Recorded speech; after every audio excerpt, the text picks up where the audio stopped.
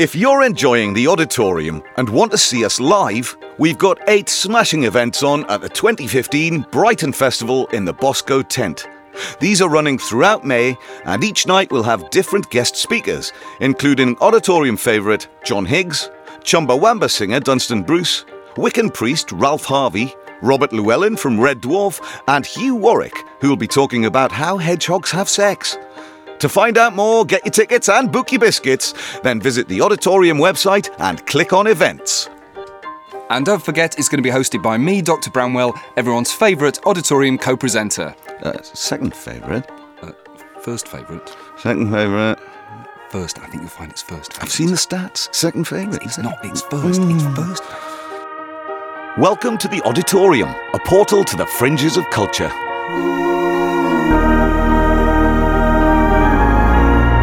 I immolate this victim to thee, O grand Adonai, Elohim, Ariel, and Jehovah, to the honour, glory, and power of insert thy name, Dave Mountfield, which is superior to all spirits, O grand Adonai.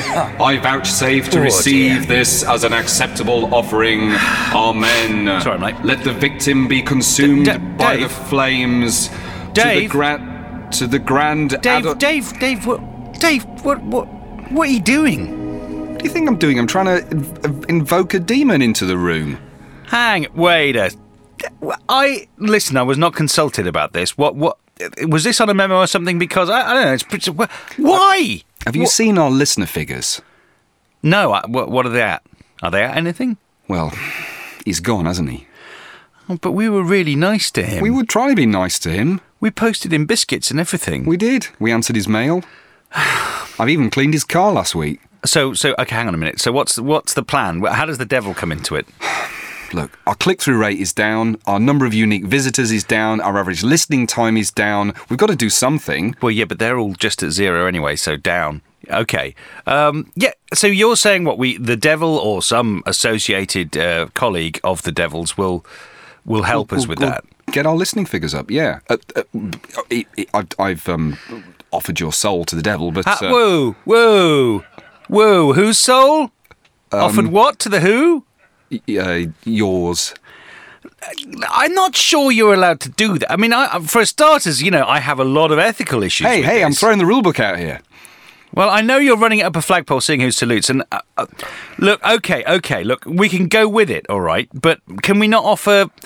I don't know, maybe not... Sandwiches? Yeah, something less than a soul. I mean, it seems like I might need it. I don't know. I immolate this victim, O grand Adonai, to the honour, glory and power of some sandwiches. Just doesn't have the same...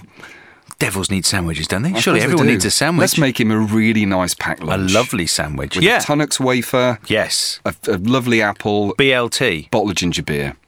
Come on. Okay. All right. Okay, Dave, I have to say, where did you get this idea from? What inspired you to do this crazy thing in the studio? Well, I think actually it was seeing Father Jimmy Burke giving this talk at the Catalyst Club in Brighton in 2014, and I suppose he planted that seed in my head. I'm sorry. Yeah, I know. They go around pretending to be holy. They do this every time. They do. Not to be trusted. Can we listen to it? Maybe inspire others? That is actually, surprisingly, is our podcast of choice for today. This is number 12, which is isn't that a key number in... No, it 12, isn't. yeah. No. 12 apostles, 12 chocolate fingers in a Cadbury's finger pack. 12 days of Christmas. 12 days of Christmas. 12 months in the year. 12 dwarfs. 12 dwarfs. Yep. So... Father Jimmy Burke is next, giving a talk about demonology and how demons can be viewed as both a positive and negative entity, not just the bad guys who wear good trousers. They get a bad rep, don't they? But really, demons are just a tool like anything else. They just want to be loved. I do exercise thee and do powerfully command thee, O thou spirit, that thou dost forthwith appear unto me here before this circle, in a fair human shape, without any deformity or tortuosity. And by this ineffable name, Tetragrammahon Jehovah, do I command thee, at which being heard, the elements are overthrown, the air is shaken, the sea runneth back, the fire is quenched. The earth trembleth, and all the hosts of the celestials, the terrestrials, and the infernals are confounded and troubled together. Ladies and gentlemen, tonight you will learn something of demons and the ancient science and art of exorcism. What you have just heard was an excerpt from the veritable Key of Solomon, a book of demonic evocation from the 1600s, but believed by many to be of much more ancient provenance. Demons, what are they? Well, supernatural beings. They inhabit another plane of existence, different from our own, perhaps more tenuous, often called the astral plane in New Age shops. Demons can be nature spirits. That means fauns, leprechauns, mermaids, satyrs, gnomes.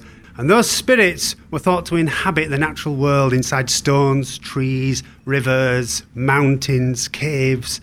And that belies the human belief in animism, which is a belief that inanimate objects contain a consciousness. And this is a kind of very anthropomorphic way of looking at the world.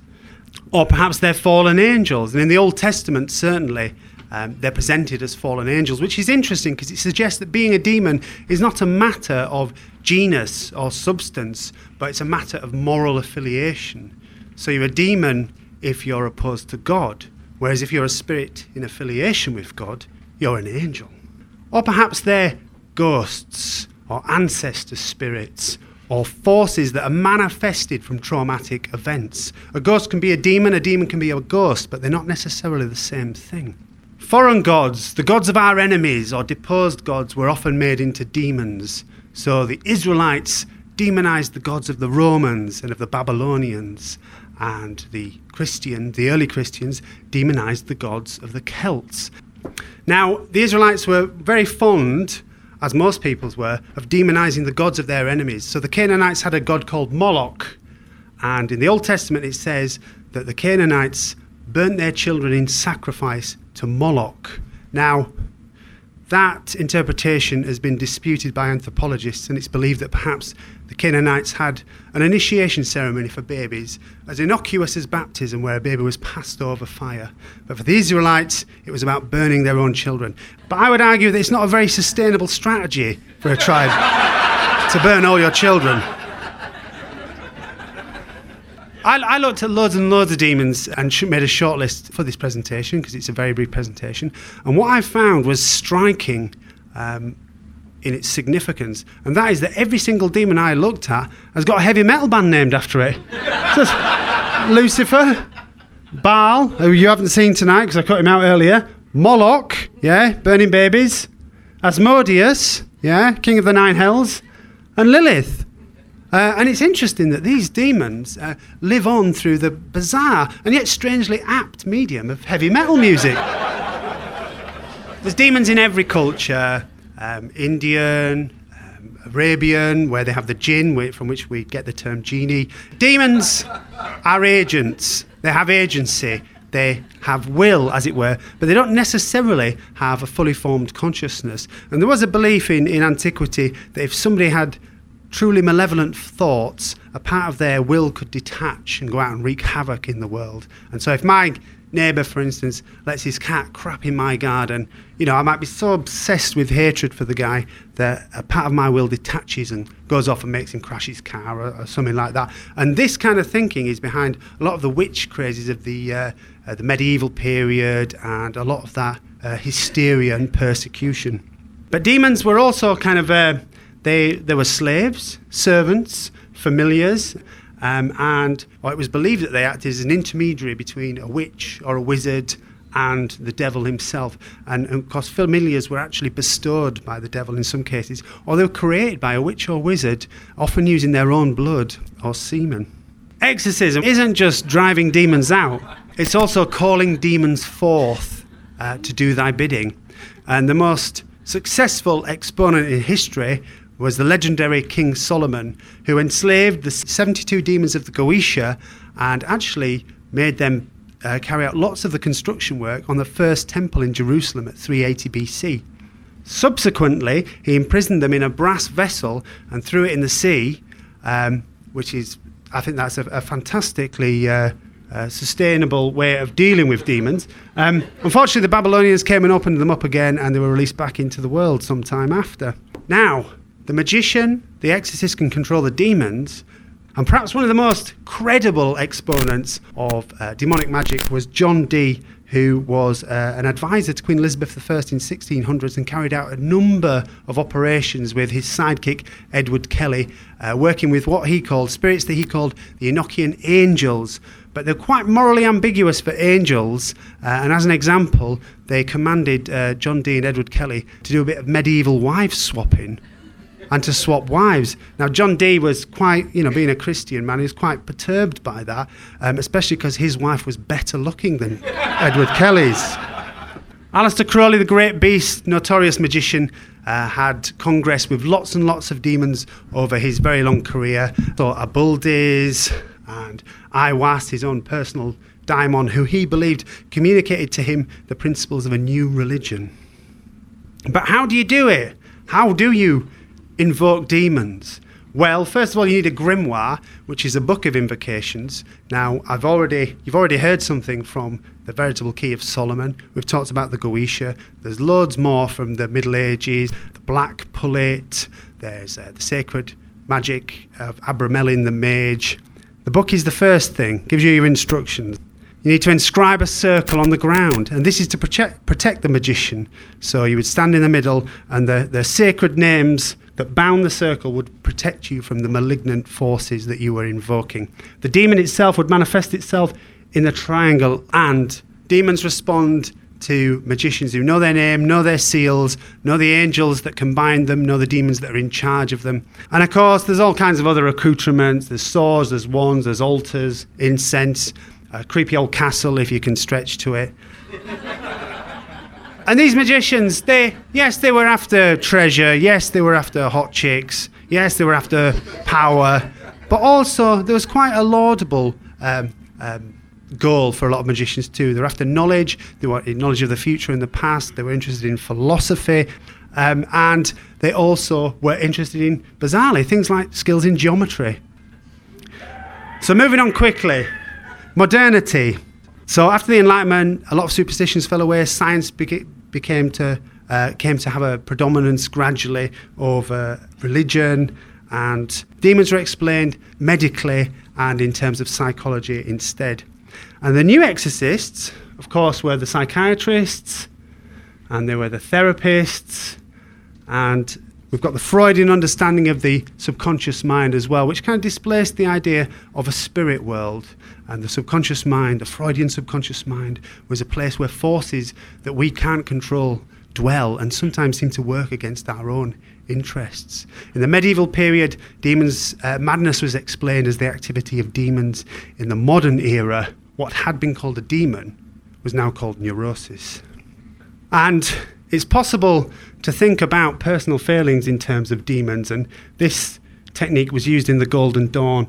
It was possible to kind of like think about a personal failing, say, for instance, shyness or dull-wittedness, objectify it as a demon, create a demon to objectify that, perhaps through a painting or a sculpture, and then banish it through repeated magical rituals and the destruction of the painting, the destruction of the sculpture. And this objectification of demons was quite common because probably a lot of people know that Winston Churchill had a real problem with depression, and he objectified his depression as a black dog. You've probably heard about this. And he'd talk about his black dog days. And perhaps that's a way of making an abstract, subtle, powerful force intelligible for us. And in fact, if you go on the internet and look up depression now, plenty of websites, the black dog has entered common parlance as a metaphor for depression. And what is the black dog? It's a demon. So what are your demons? Do you drink too much? Do you smoke? Are you shy? Because, folks, the demon is in you, unfortunately. That's the bad news. And let's return to Mara briefly. Mara the Tempter. So there you are, you're trying to be good, you're trying to have your 5 fruit and veg a day, you're trying to stick to your government guidelines on alcohol and not smoke. And what does Mara do? Oh, throws in a piece of cake. It's not on. And perhaps objectifying your feelings as a demon can have some psychotherapeutic benefits, certainly in terms of making your impulses intelligible. Now then, are demons always bad? And there are many great figures from history who were said to have been driven by demons. For instance, Napoleon is a good example because he was a very short man, and it's believed that his stature was a major insecurity for him, and that led him to kind of like drive himself to take over and have rule over most of Western Europe and North Africa. And it's interesting how many pop stars, rock stars, authors, politicians are driven by secret feelings of inadequacy. I think that's fascinating, because these demons, cracking the whip, biting at your heels, gnawing at your tender insecurities, perhaps they provide a powerful impetus to achieve. And so maybe some of these demons are worth hanging on to. And so is the choice one of peace of mind and mediocrity, or tortured triumph? So I would argue we're surrounded by demons, and you can stick the label on whatever malignant force or entity you choose. I don't think you can nail it down. Ladies and gentlemen, God bless you all. In nomine Patris et Filio Spiritus Sancti.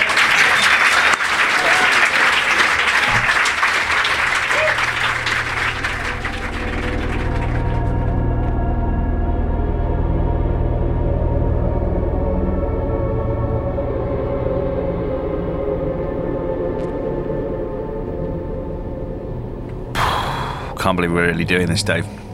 Come on, let's get on with it. All right. Okay. Pass the grimoire. Yep. Okay, what page was it? 23. 23. Of course it was. Invocation for Demon of Better Filing. It just occurs to me, why don't we just go on for accountancy and do the whole thing? We need to do this. Okay, all right. Have you seen the state of our Yeah, files? no, I know. Right, what do we need? Okay, here's the checklist. Goat skin. Bit of a problem. Got some fake fur boots. Slippery things. Okay, flint for fire, for lighting. Well, the big lighter, that's not bad. Bottle of brandy. Yeah, budgetary, quite expensive. I could only really run to a can of shandy. Sounds demons probably won't know the difference. Okay, last one. 4 nails from the coffin of a dead child. Yeah, piece. There you go. Great, okay. Right, so, what terrible spirit are we going to invoke? Here we go. I invoke thee, Grand Adonai, Elohim, Ariel, and terrible spirit of the netherworld, into this room. Ooh, talking about terrible spirits. That was quick, wasn't it? Hello. Hello there. Hello, it's Lance, our producer. Good Lord. And he has What a surprise. I've bought some spirits. I love what we've see done what you did there. Did you remember, how many weeks ago was it? About 10 weeks? 23, yeah. 23 weeks ago, yeah. It's only allowed to be 23. Going to move the mic. Do you remember you asked, I said, what else do you want me to infuse? And you said hazelnut vodka. We did. This was in response to our first ever talk. Very first ever podcast on the martini. Yes. And you said, why aren't there more rhubarb drinks? We had some rhubarb it was a gin. flippant remark. And we found out why, didn't we? We tried actually, we quite liked it. We did like the rhubarb. Tart. Yeah. And you said, could I do anything with hazelnuts? And I can't. So I put in something completely different. Right. But it's still alcohol-based. Now, I brought in 2 in little jars here. Now, this one I've already been at. So not today. It's worth saying, I think, at this point that to remind listeners that the Auditorium podcast is about passion and singular passions. And while Mr. Mountfield and myself have a bit of a passion for biscuits, Lance has a bit of a passion for making unusual booze. Smelling. Oh, my Lord. So this is vodka.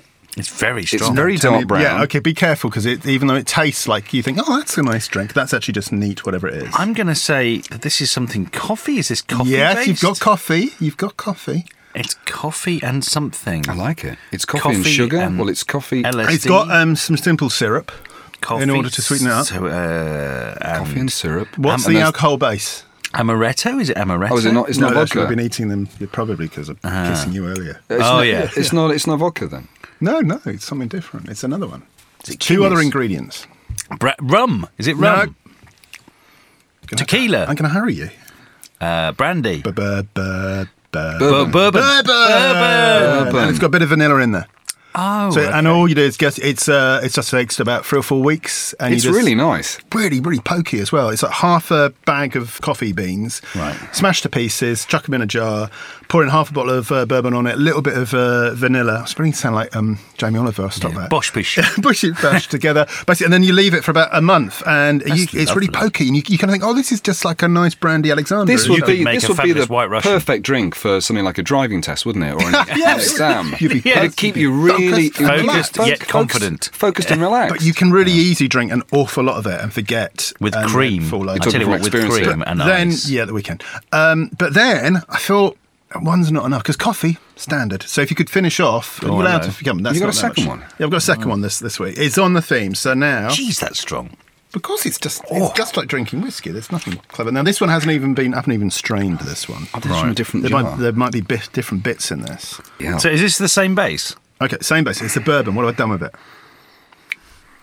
Oh my God, you've mixed it with rocket fuel. Well, there's definitely, again, coffee, I think. No, it's not. It's not? I'm not a clue. This Okay. has got cacao nibs in it. So that's basically the base of chocolate. Chocolate, yeah. Crushed up 3 weeks. Now I think We're chocolate. going to be high as a kite, aren't we, for the rest of the day? Hot bananas, that's extraordinary. Do you like it? I'm not sure I I'm do, not I'll be sure. honest. I think I should leave it for another 2 weeks. and Coffee, let it settle. vanilla Coffee- bourbon That's is a delicious. really good That's- combination. That's great, and with a bit of cream or something. I like your thinking. Yeah. Okay then. What do you want next time? I wonder Got if chocolate wine. I know. wonder- That's what I'm thinking. with a too. Garibaldi. Garibaldi. which we've got left over from 3 weeks ago. I can't believe you let them They're sitting around. a bit soft, aren't they? So it's interesting what you're saying about invocation, because do you know about Gilles de Rais, the 15th century French lord, who was a notorious child killer and he's a protege of Joan of Arc's? One of the things he was accused of at his trial was of summoning devils when he was running out of money. Burnt all his money. He owed a big area of the Loire Valley that he managed to basically piss up the wall. And if you read the transcripts of the trial papers, they're brilliant descriptions of the invocations of the demons. The demonologists would come in, take lots of money off him, lock the door, and then it would sound almost like there were men inside throwing themselves around, screaming and banging on the walls and rattling suits of armour, making haunting noises. And then they'd stick their heads out and say things like, the demon needs more money. And he'd give them more money. And Gilles de Rais was never allowed to see the demon because it'd be too much for him. Yeah. And one time he insisted on being in the room, and apparently there was a skylight. A presence walked across the top. It was almost like a cat had walked across during the night. Woozers. And they think that was the demon, this cat-like beast, the size of a cat. So this Dory was evil, but an idiot. A bit like Boris Johnson. Interesting. Well, Anyway, enough moved. Now I've got Yeah. just one other piece of paperwork for you guys. These letters have been coming in. okay, from yeah. the, Not. I thought that- Some of them will have had no money in. Did you? You I get got but it's mainly I've got a lot of repeat letters from people Oh, okay. with the money. So Let's- I let's kind of have a would look. like you to handle that if that's all right. All right. Right, wasn't part of my remit. Okay. So, Okay, so we got a big bloody pile of letters here, Mr. Matfield. What are they saying? What's going on? They all pretty much have the same. Okay. Dear Mr. Mountfield and Dr. Bramwell, I sent two €50 notes over a month ago in response to your Illuminatus competition. Oh, yeah. And I've heard nothing since. I've tried checking your website and calling your hotline to no avail. Please get in touch. I include another two €50 notes in case the originals didn't get through. Your loving mother. Okay, that's fine. P.S. Your Uncle Frank's taken a turn for the worst. Oh God, no, we don't have to worry. He's always doing that. That's fine. Don't worry about that. That's okay. And but we do have to reiterate that that competition's still open, isn't it? Well, it is. I mean, thanks to that listener Yeah. for writing in to remind us that competition to send in your large currency bills to check for Illuminati signs. evidence of Illuminati signs and conspiracy. Then that's still open. We're still accepting. Pretty much that runs for the entirety of the podcast and beyond, doesn't it? It does. Yeah. it does. That's an open and we competition. promise we will be pinning up photos. We've got technical difficulties, but once they're resolved, and they will be resolved at some point, we will post up that, and you will be the wiser for it. Your lives will be changed forever. A bit like our filing demon. Yeah. So that pretty much wraps up our podcast number 12 with Father Jimmy Burke on Demonology. A particular favourite of mine, that one, and whether or not he's a real father.